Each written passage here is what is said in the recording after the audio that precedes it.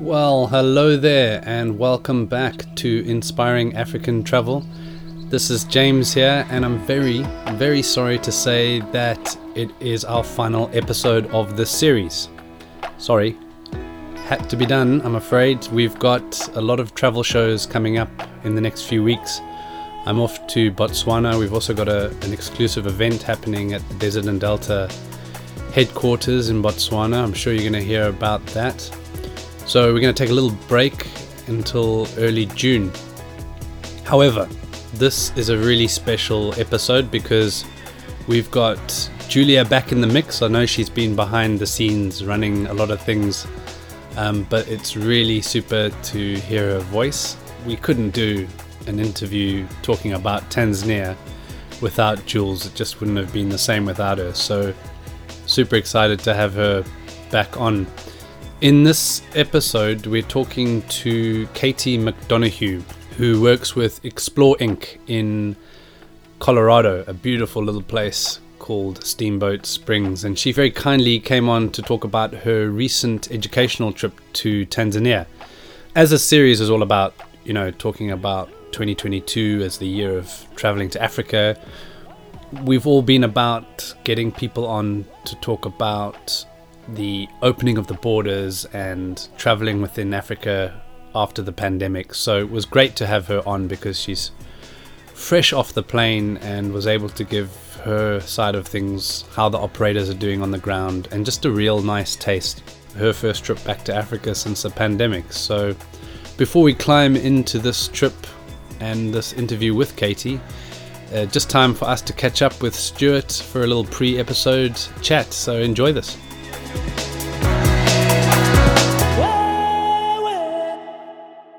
Hello. There he is. There he is. How's it going? Look who I've got. Hey, Stu. What's happening, man? How are you doing? Good. How are you? Well, lekker, man. Good to see you. Likewise. It's been a while. You've made an appearance. Finally.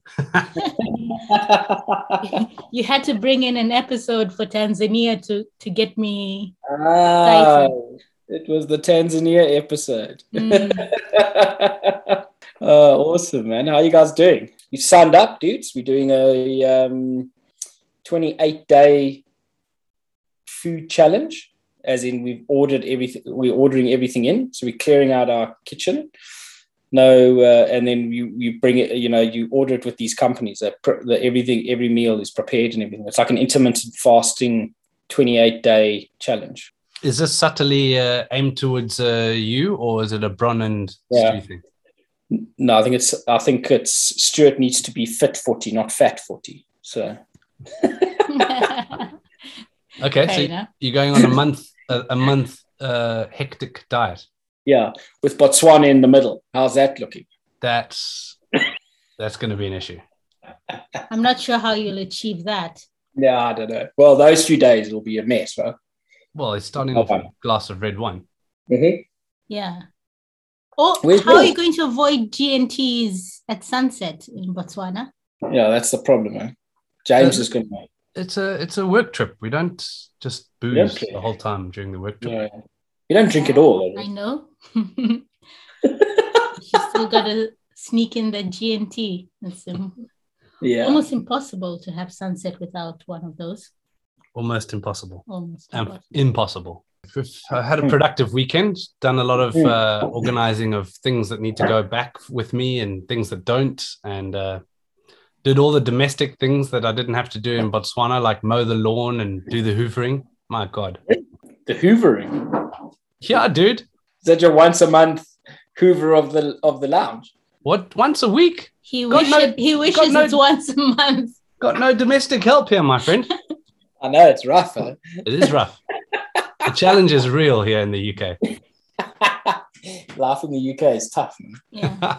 And the travelers, I think is the correct term, not gypsies, have camped out on this open common and started a fun fair. So we've had a weekend of screaming kids on the common and fun fair rides. And time again, on repeat, it seems, they keep playing Scher's Do you believe in love after life? It's like it's a fairground classic track, apparently. Nice. Been in my head the whole freaking weekend. It's quite funny because James just starts singing these random songs and like, why are you singing this? Like, where is it coming from? He's like, I bloody just heard it from the from the funfair now. Because he was singing like Grease. Songs from Greece. That's crazy. Where did you hear this Grease song and why are you singing? Oh, and another funfair classic is The Cause. Yeah. The good old classics there. Man. Give us some of your Shlishlui highlights. You went to Shlishlui Game Reserve a couple of weeks ago. How was it? Very good, huh? Very good. It was obviously with the floods and all of that. It was so the first 2 nights we stayed were pretty wet. It's obviously the bush is very thick because of all the rain, and we were a little bit worried on the Monday that the Black Umfolozi River was going to flow over the bridge there because the water hit the bottom of the bridge, which is quite hectic, because when we arrived there, it was when did we get there? On the Sunday. It was well below the bridge because I knew it had been raining a lot, so I just took note of that. And then the next day we went over that bridge again, and the river had swelled to the point where the water was almost touching the bottom of the bridge. I started to get all these messages from family and stuff saying, "Oh, you guys are in KZN? Are you okay? Everything okay?" Because we were, we didn't check the news at all on the floods. We were just kind of checking out, and trying to enjoy the bush. So I wasn't even aware as to how bad it was.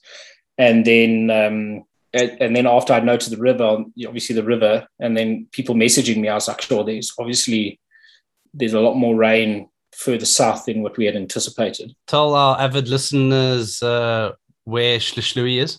So it's about 3 hours, depending on what kind of car you drive, north of Durban, and then just inland from the coast.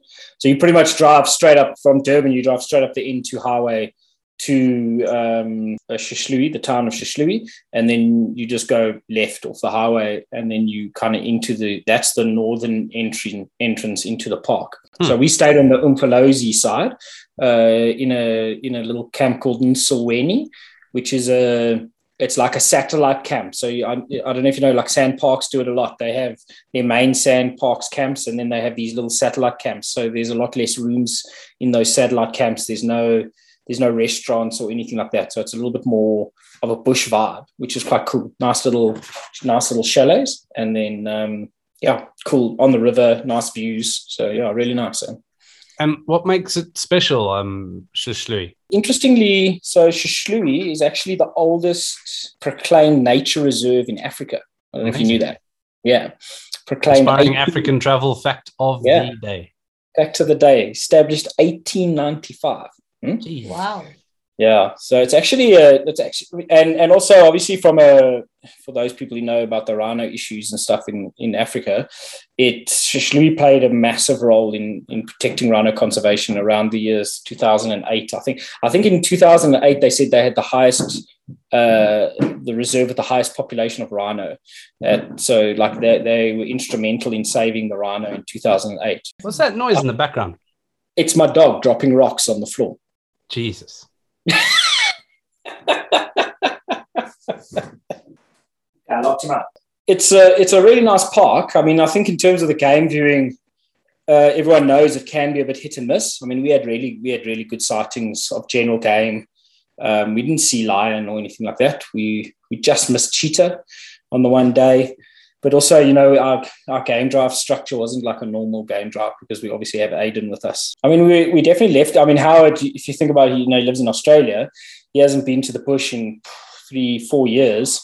And we spent 4 nights there, and he left there feeling like he had his bush experience. So, that was great.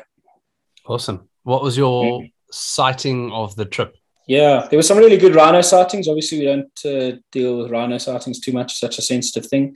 And then from a birding sighting perspective, we watched a bateleur in the road having a bath in one of the pools.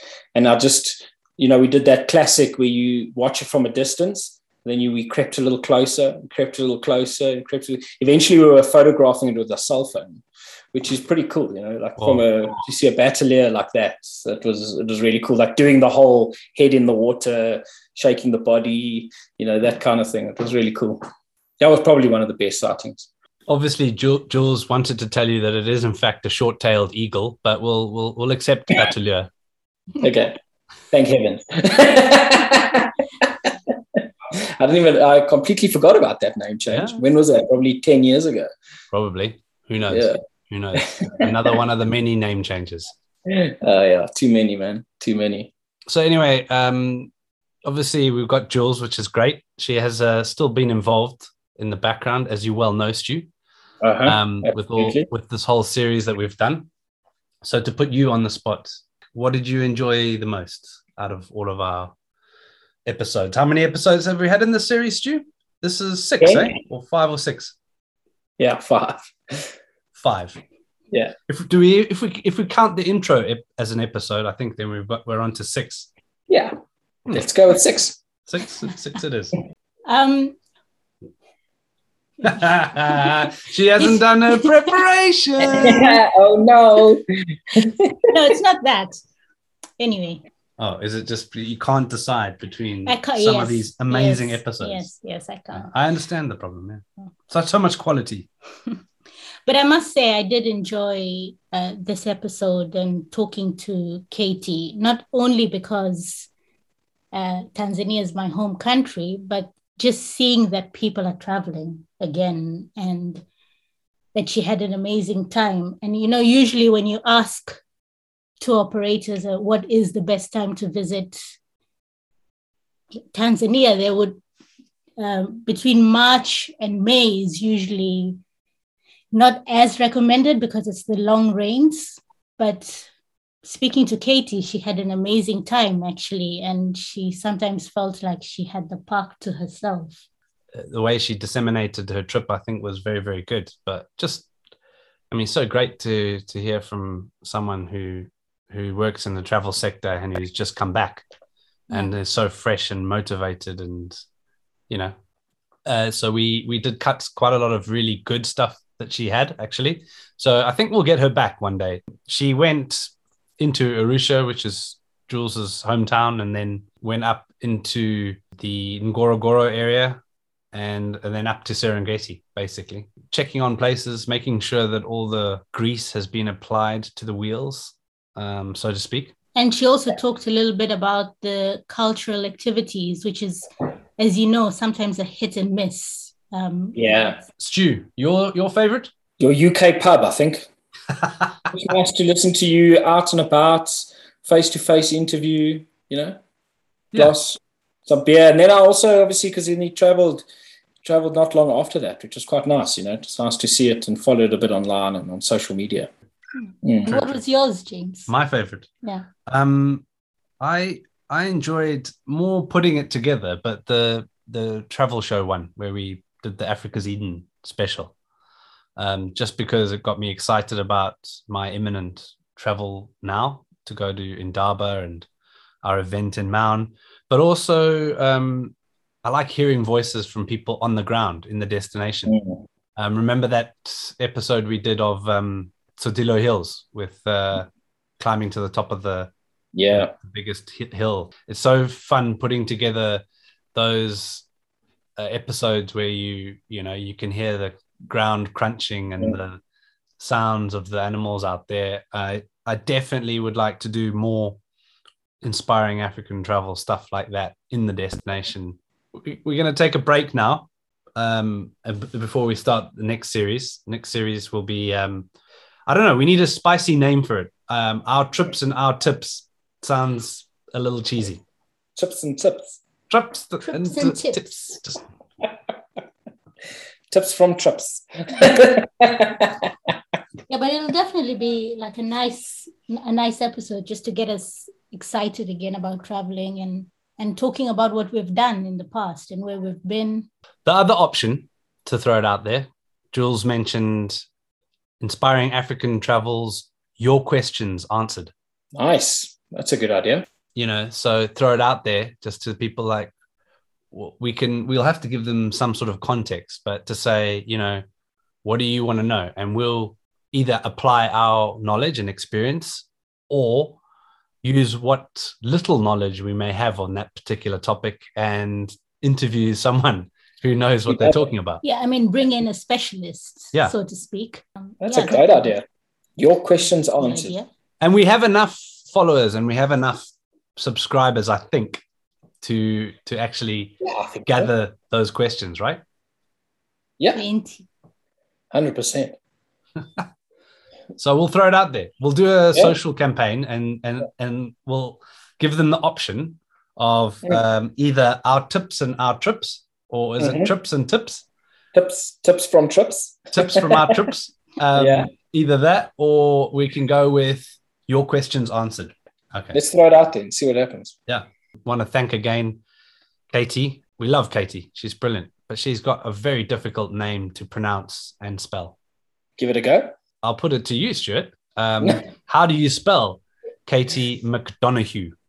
McDonough. That doesn't sound so difficult to say it, but that is a mouthful.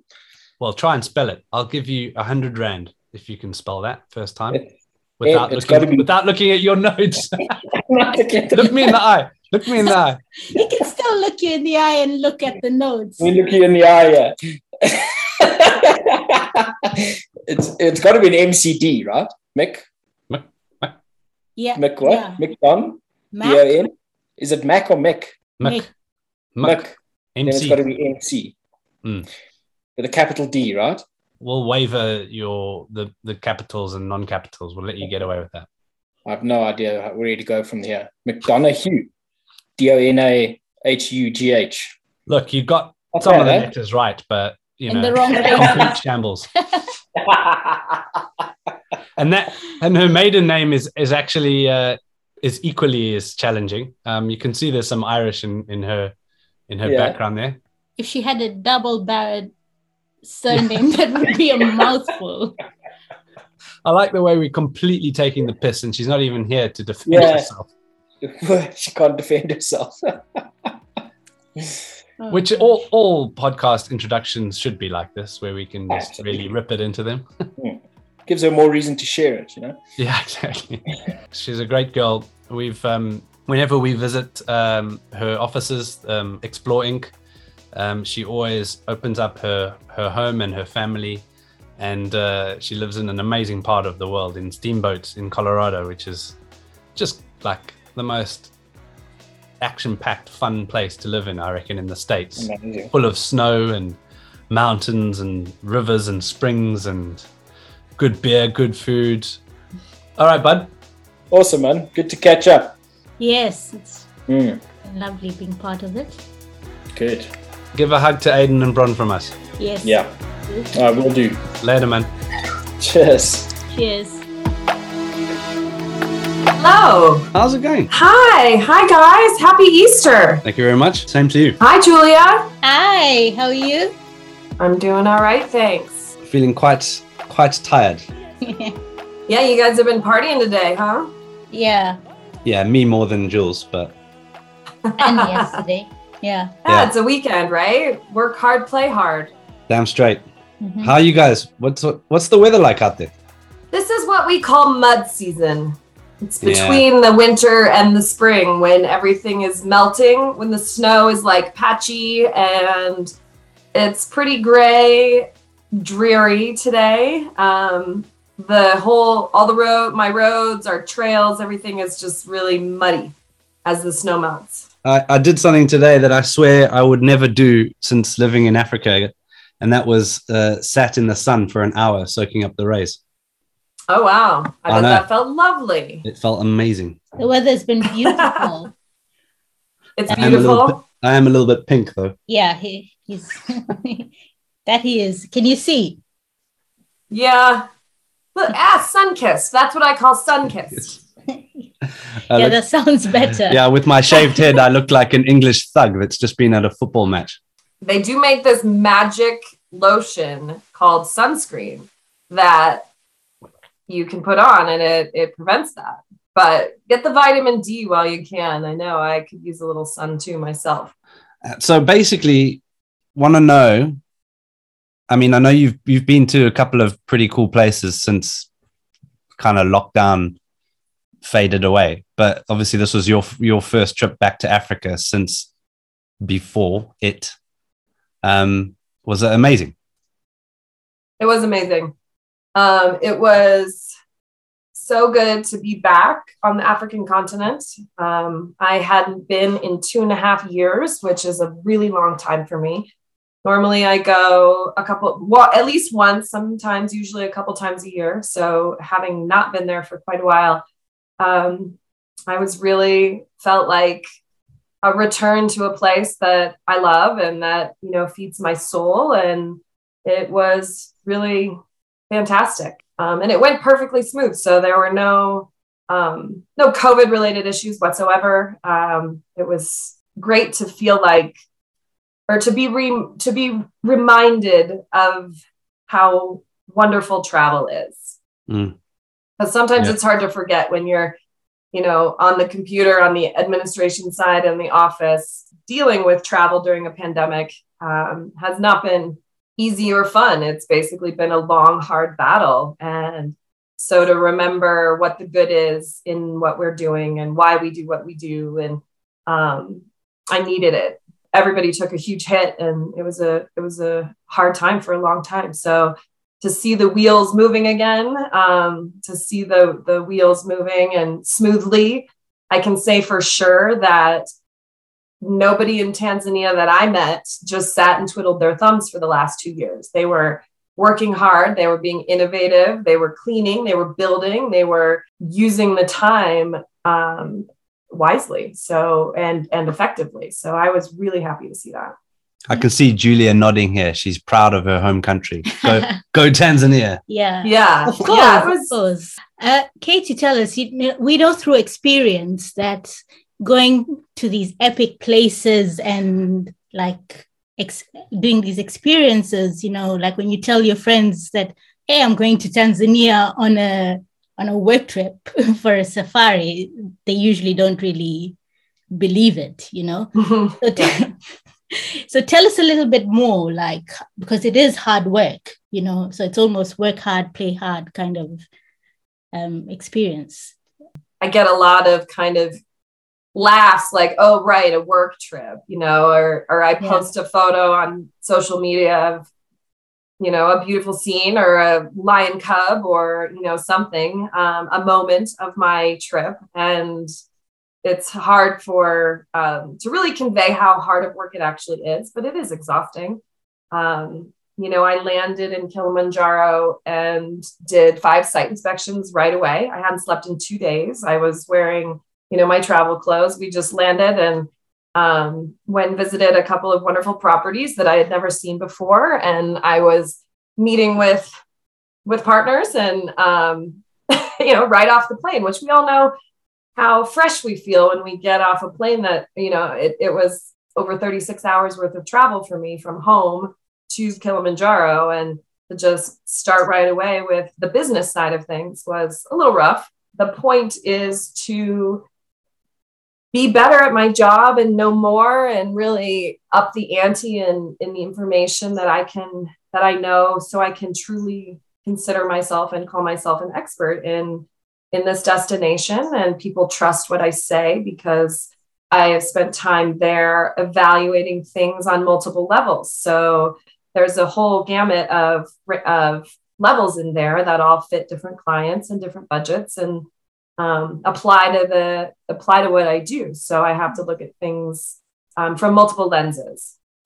People, when you're putting a trip together for them in Africa or wherever in the world, it's great when if you just come back and you just say, oh, I just come back from Tanzania and this is this and this, that happened. And then they're like, oh yeah, she actually does know what she's talking about.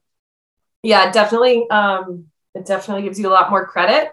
People, this was my 18th trip to Africa. I am just incredibly fortunate and privileged to be able to say that because it's a spectacular continent. And when I was a little girl, I always dreamed of going to Africa. I never in a million years thought I would make it there 18 times, much less, the many times that are still to come for me. So I feel very, very grateful for that. Tell us more about Tanzania and how important it is as a destination for yourself, for Explore, and how big is it like in comparison? At Explore, we do about half of our business in East Africa. And I would say 60% of that includes Tanzania.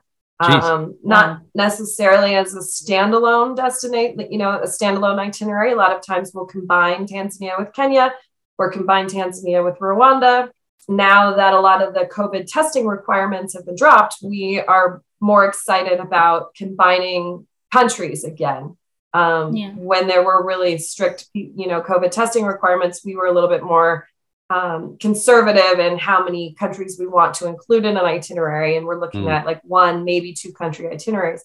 Now it's a lot more free again. So Tanzania is a fantastic combination with the gorillas, whether it's Uganda or Rwanda. And we do a lot of that, a variety of kinds of itineraries, a lot of multi-generational families. I think Tanzania has some really interesting lodges that are great for multi-generational families with different levels of activity and from the, keeping the 12-year-old boys happy to the, grandparents giving them a time to relax. So there's a lot of diversity there. But Tanzania, so this was my second trip to Tanzania, but I hadn't been in a really long time. The wide open spaces and the beautiful people in Tanzania, the guides, the staff, everywhere we went, it was just comfortable and friendly and really warm, welcoming experiences with the people in Tanzania. And that is one of the highlights for me. I've been chatting to a lot of the UK companies, and they've been saying that East Africa is selling like hotcakes at the moment. I mean, I think Africa as a whole sounds quite appealing, as you say, the wide open spaces and getting in touch with real nature, I suppose. But are you feeling that vibe as well? I think access is a little bit easier than in, say, Botswana, your destination. It's a little, it's easier, flying direct into Nairobi from so many different hubs in Europe, the Middle East, even direct from the United States. And I do think the testing requirements in Botswana and Southern Africa have been slower to drop. So I do think that has a big impact on it. And yeah, I agree with that sentiment. It does seem like East Africa has been a stronger destination for us recently. So Arusha was your first stop, right? When you landed in Kilimanjaro. Nice. And what what did you think of it? It is like, well, again, I'll be biased since it's my hometown. And looking through your itinerary, I saw you stopped at Villa Maua for a night. I've actually been there. I went there when I last visited, but not for a site inspection or anything. I was just meeting some friends, and we had a couple of drinks by the pool and left. I haven't seen the rooms.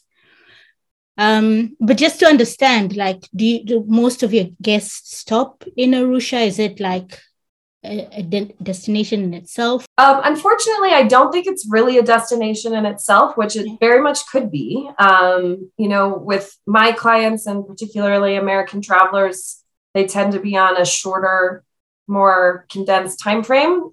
So it does serve mostly as a logistical stop. A lot of the airlines, come in the evening. This was actually the first time I had heard of this villa, which was beautiful. I loved it. The rooms were big and comfortable. The bed was super comfortable. When I left the United States, it was March 9th. And when I got to Tanzania, it was March 11th. And March 10th is my birthday. So I missed my whole birthday in the air.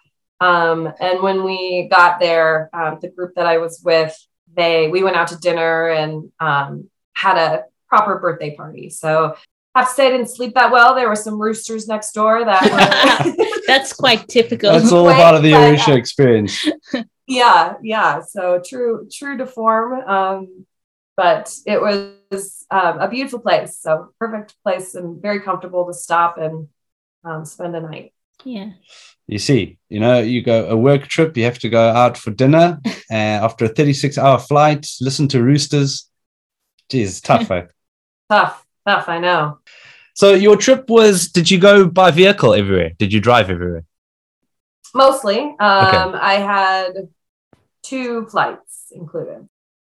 Okay, got you. But presumably you set off from Arusha and you drove into Tarangire, yeah? Tarangire, yeah. Correct. Nice. And I had to put this question out there because I only think of one thing when I think of Tarangire, and that's it's tsetse flies. Because that's I have to tell you the story, okay? Because it was my first time to East Africa and to Tanzania on safari, and being the macho man from Africa, I was like, these tsetse flies, I'm sure they're not that bad. Yeah. So, I allowed myself to get bitten quite a few times. And as we were progressing on the game drive, as these bumps started to appear on my elbows and then under my neck. And I was like, I told the guide, I was like, I think I'm going to have to go back to camp. And then he looked at me and he was just like, pedal. And the camp manager was waiting and they just chucked antihistamines down. My entire body had swollen up. I literally thought I was going to die. Yeah. They're nasty little buggers. They are worse than I expected for sure. And I agree with you.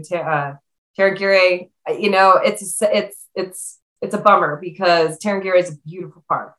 And they're not everywhere either. Like we were in some places and there were no tsetse flies, but then you go through like a little patch, and our guide was great. He said, okay, this area has bad tsetses, and we closed up the vehicle. And it was one of the few times in my life that I've been very grateful for being in a closed vehicle on safari.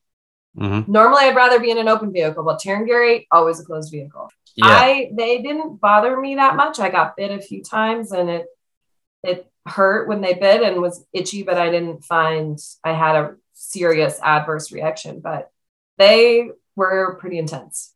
I have to say. Apparently like about 20% of people have a fairly bad reaction, but once you know that you stop being an idiot like myself. You actually, as you say, you can actually avoid them quite easily, and also precautionarily, I would then take a antihistamine, in the morning, and then I was fine. So they are. It's this is one of those things you have to warn your travelers, don't you, about them? I will now. Yeah, I was taken back. I was taken by surprise on that. I was not as prepared myself as I would have liked to have been. So, but it's a gorgeous place, eh? Tarangire. Gorgeous place. Yeah, really beautiful. My memories are a bit different from yours, James. Well, you went there for school trips. Or even, I think because it's apart from the Arusha National Park, it's the next park that's the closest. So when we had guests coming or just long weekends, Tarangire was the most, I think I've been to that park the most than anywhere else. Oh, wow. So mine is childhood memories and taking guests there on day trips, because you can even do a day trip from Arusha. So we would set off early in the morning, pack our picnic bags and come back in the evening. Yeah. Right. You're up, Jules. I'm up. Yeah. What? Gibbs Farm. Oh, Gibbs. Gibbs Farm. Yeah. That's Jules, yeah. That's Jules. Gibbs Farm. Is that the question? Talk about Gibbs? That's it? I don't even know what the question is anymore. Okay, tell us more about Gibbs Farm, because like I was reading up on it. I've never been there, and they seem quite sustainable, and they have like coffee plantations. And what did you think of it? It blew me away. It far exceeded my expectation. I've had many clients go there. It's a really good property base in the Karatu area where you can access, Tarangire, the crater, and Gibbs Farm is so beautiful. It actually backs up against the Ngorongoro crater boundary. So there's no other development above it. except into the crater. It's forest and the conservation area behind it. And it's these individual cottages that are just spectacular, gorgeous, huge, very, very classic, decorated. It was just really very elegant and beautiful. It has a huge 10-acre farm that they grow almost everything that they serve in the lodge is grown there, from the milk and the eggs, and they make cheese. Is it a stopover kind of place, or is it like a place that you actually send people to stay? No, we send people to stay there. I've had clients stay 3 nights. That's the maximum, usually 2 or 3. I mean, you wouldn't go there just for 1 night stopover. It's way too nice for that. You would feel terrible leaving. We went for a bike ride through Karatu, the villages outside of Karatu. Our guide from Gibbs Farm, we went and just rode these great mountain bikes, which after traveling and being in the vehicle for the whole day, it was nice to get the blood pumping and my body moving. And beautiful pool. It's about food. They have an artist in residence, and I actually bought a painting there that I don't have yet because it's being framed, but I bought a painting from the artist in residence there. He had some really fantastic pieces. So I like to purchase art directly from the artists themselves if I can, and they give you that opportunity there. But if you're there for 2, 3, or 4 nights even, then you could do a day trip to the Ngorongoro crater. You could do a day trip to Lake Manyara.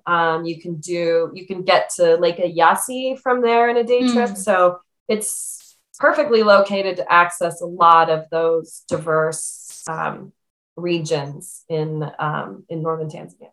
Nice. And nice to get a bit of a local vibe. Yeah.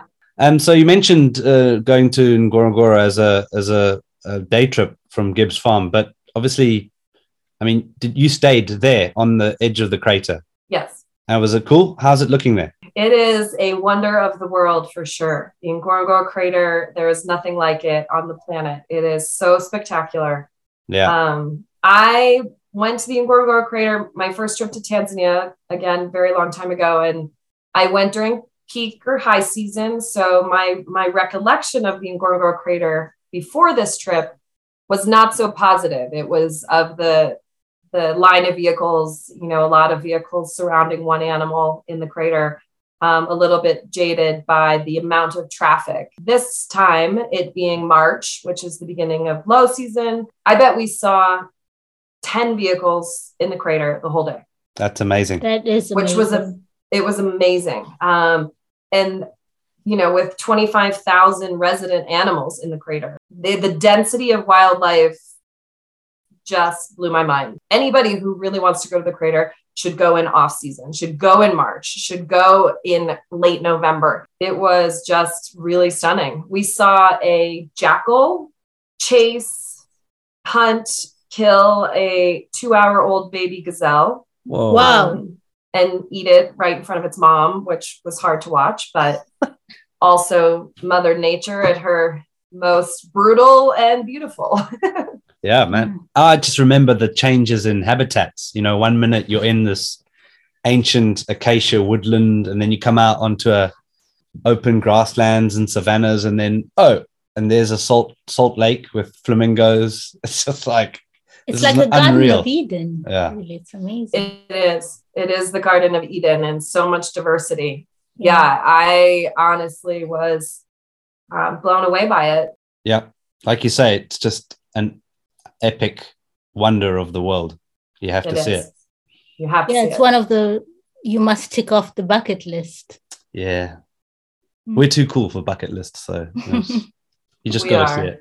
You just got to see it. You mentioned that you did a few cultural interactions.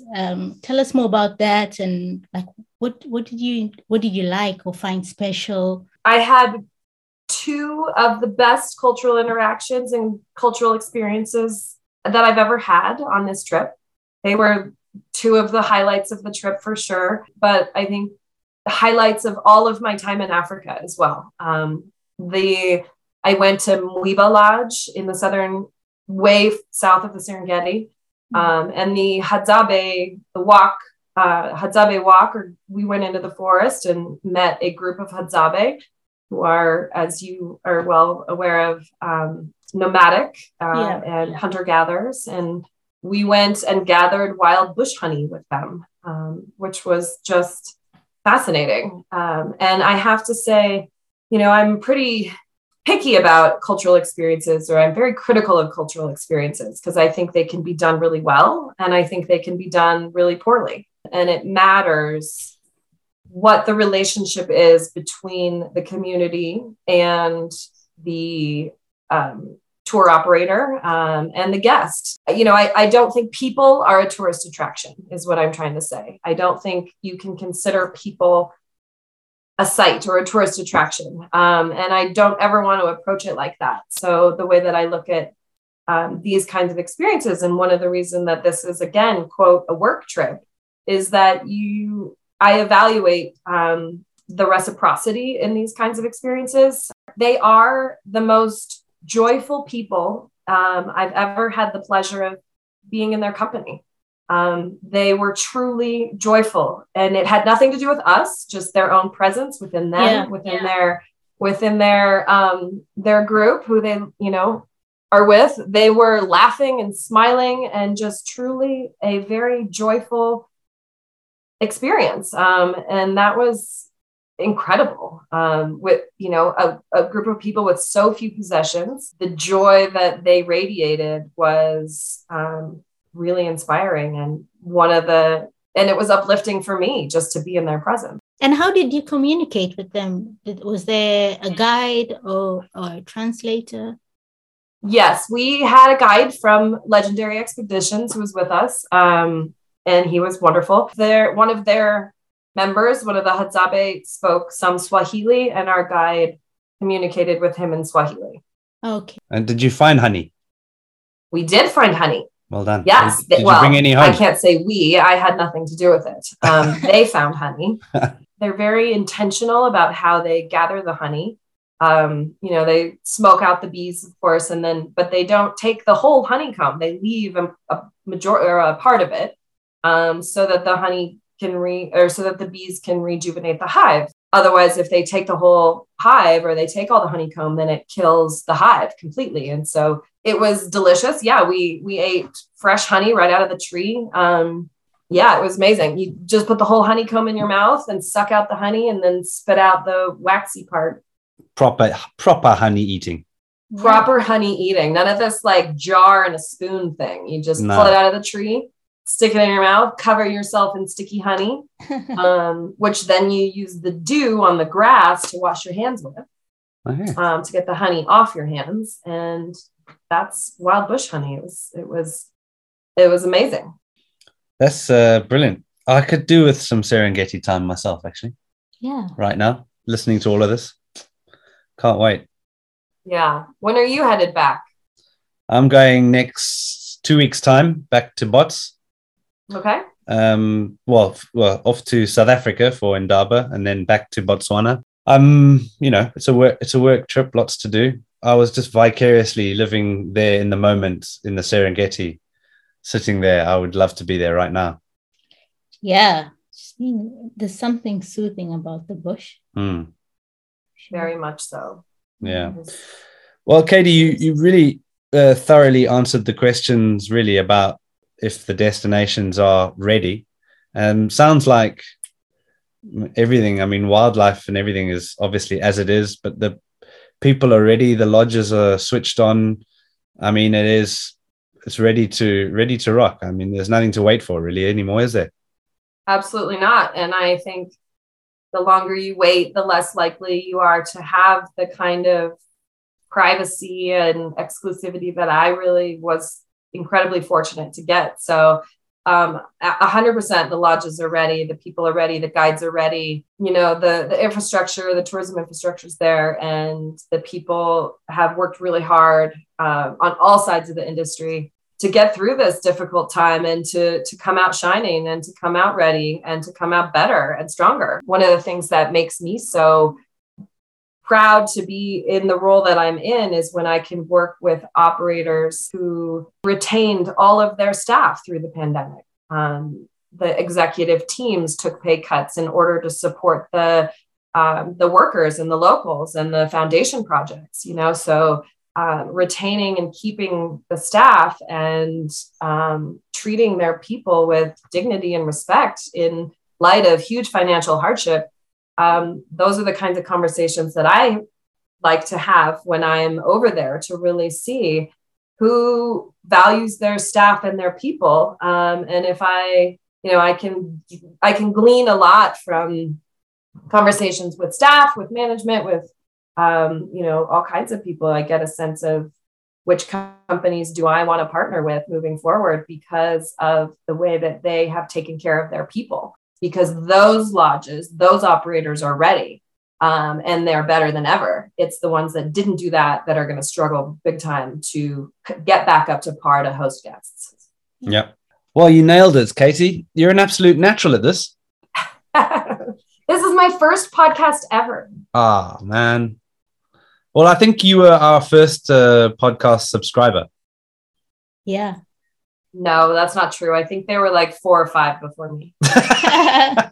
You should have taken it, Katie. Taken the first. No, I was a little late to the game. I started listening about 6 months late. You have a lot of great podcasts out there. So I've really enjoyed this. And I love listening to your podcast. And I'm so honored you asked me to be a part of this. Just nice to chat to you anyway, Katie. But obviously, fresh out of Africa, going back to Jules's home country. I think she's a little bit nostalgic. I was sending Katie messages going, I'm so jealous. I know. I feel very grateful that I got to do that. So, and I was thinking about you, Julia, when I was there. And I was thinking about the beautiful pictures that I've seen of your wedding in Arusha, or near Arusha that you had.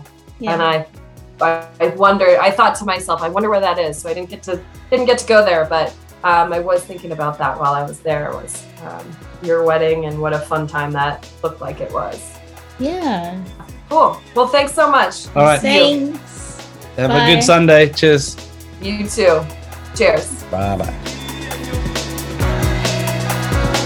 Yep, there it is. Katie, you are a legend. Thank you for dedicating a bit of time of your Easter weekend to chat to us. And thank you all for listening. We really have been touched by the messages and the support that is going along with our volume of subscribers creeping up every week. So we enjoy it, actually. So I hope you're enjoying it just as much as we are. We will be back in early June with the first episodes of the next series, so keep in touch with us on the social medias. We will be posting every now and then over there. And yeah, if you've enjoyed this episode, please do share it, just with, even if it's one person who you think might like it. Every little new listen and new subscription we get helps our rankings tick along so that we can hopefully bring you more of this good stuff. So thanks again for listening. Thanks for sharing and enjoying, and we will catch you soon. Take care, guys. Bye-bye.